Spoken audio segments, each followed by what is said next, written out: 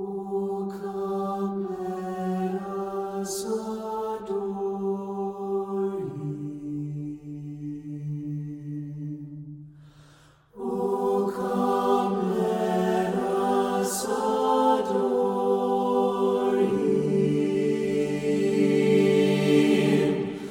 O come, let us adore Him. Christ,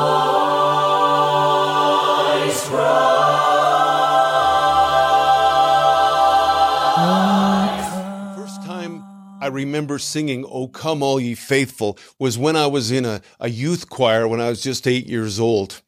I remember it because we had to sing in a strange language they told us was called Latin. I couldn't understand the words, but I loved the chorus. And to this day, I can still remember, Venite adoremus, venite adoremus.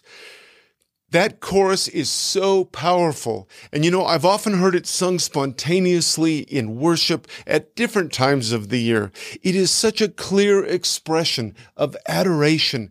But this carol is also a call of invitation. It invites us to come to Christ with the confident joy of knowing that we belong, that we are truly included. And the gospel is about invitation. It reflects the come and see of Jesus. When he stood in the middle of the temple and he said, if anyone is thirsty, let him come. When he said, come unto me all who are weary and heavy laden. Isaiah looked across the centuries to Jesus and he saw this gospel of inclusion when he wrote, here, everyone who thirsts, come to the water. You who have no money, come buy and eat. But there is a voice that constantly niggles at us. It tries to plant the suspicion that somehow we will miss out on what is good. That somehow we're not included in this invitation. But the gospel shouts to us, O come all ye faithful. God's an inviter.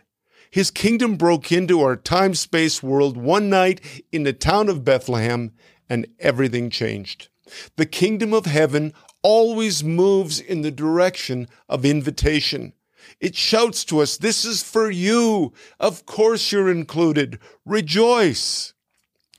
Now, I've learned over the decades that following Jesus is a life marked by both invitation and challenge.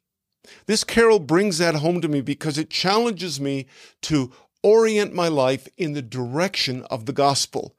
For me to be an inviter, for me to live inclusively, to trust that the life of Christ, the reality of the kingdom of heaven, truly lives within me.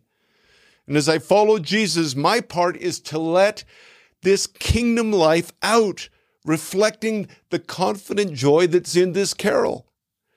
Perhaps more than at any other time of the year, Christmas is the time for invitation, for inclusion, for rejoicing.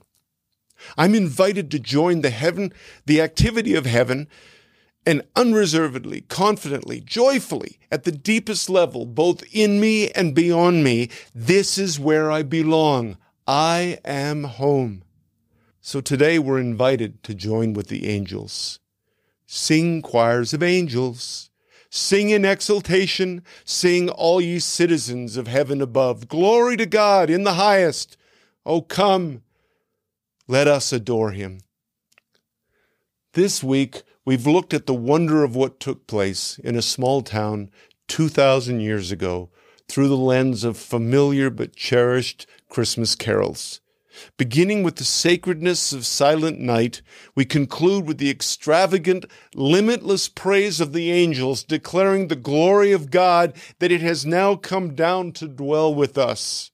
And suddenly there was with the angel a multitude of the heavenly host praising God and saying, Glory to God in the highest, and on earth peace, goodwill toward men. Now actually, I suspect that out in that shepherd's field, the angelic host did not appear suddenly. Rather, I think the angels simply allowed this group of frightened and awestruck men to see what is always happening, what is always with us, the glory of God. That's why I love this angelic episode in the Nativity story. It reminds us that God's ultimate reality does break into our lives in surprising ways and surprising times so that you and I can see and feel and know the great overarching truth of the kingdom of heaven. And so, as we conclude, I invite you to join me in simply listening to one of the most beautiful carols ever sung. And may the Lord give you and your loved ones a wonderful Christmas. God bless you.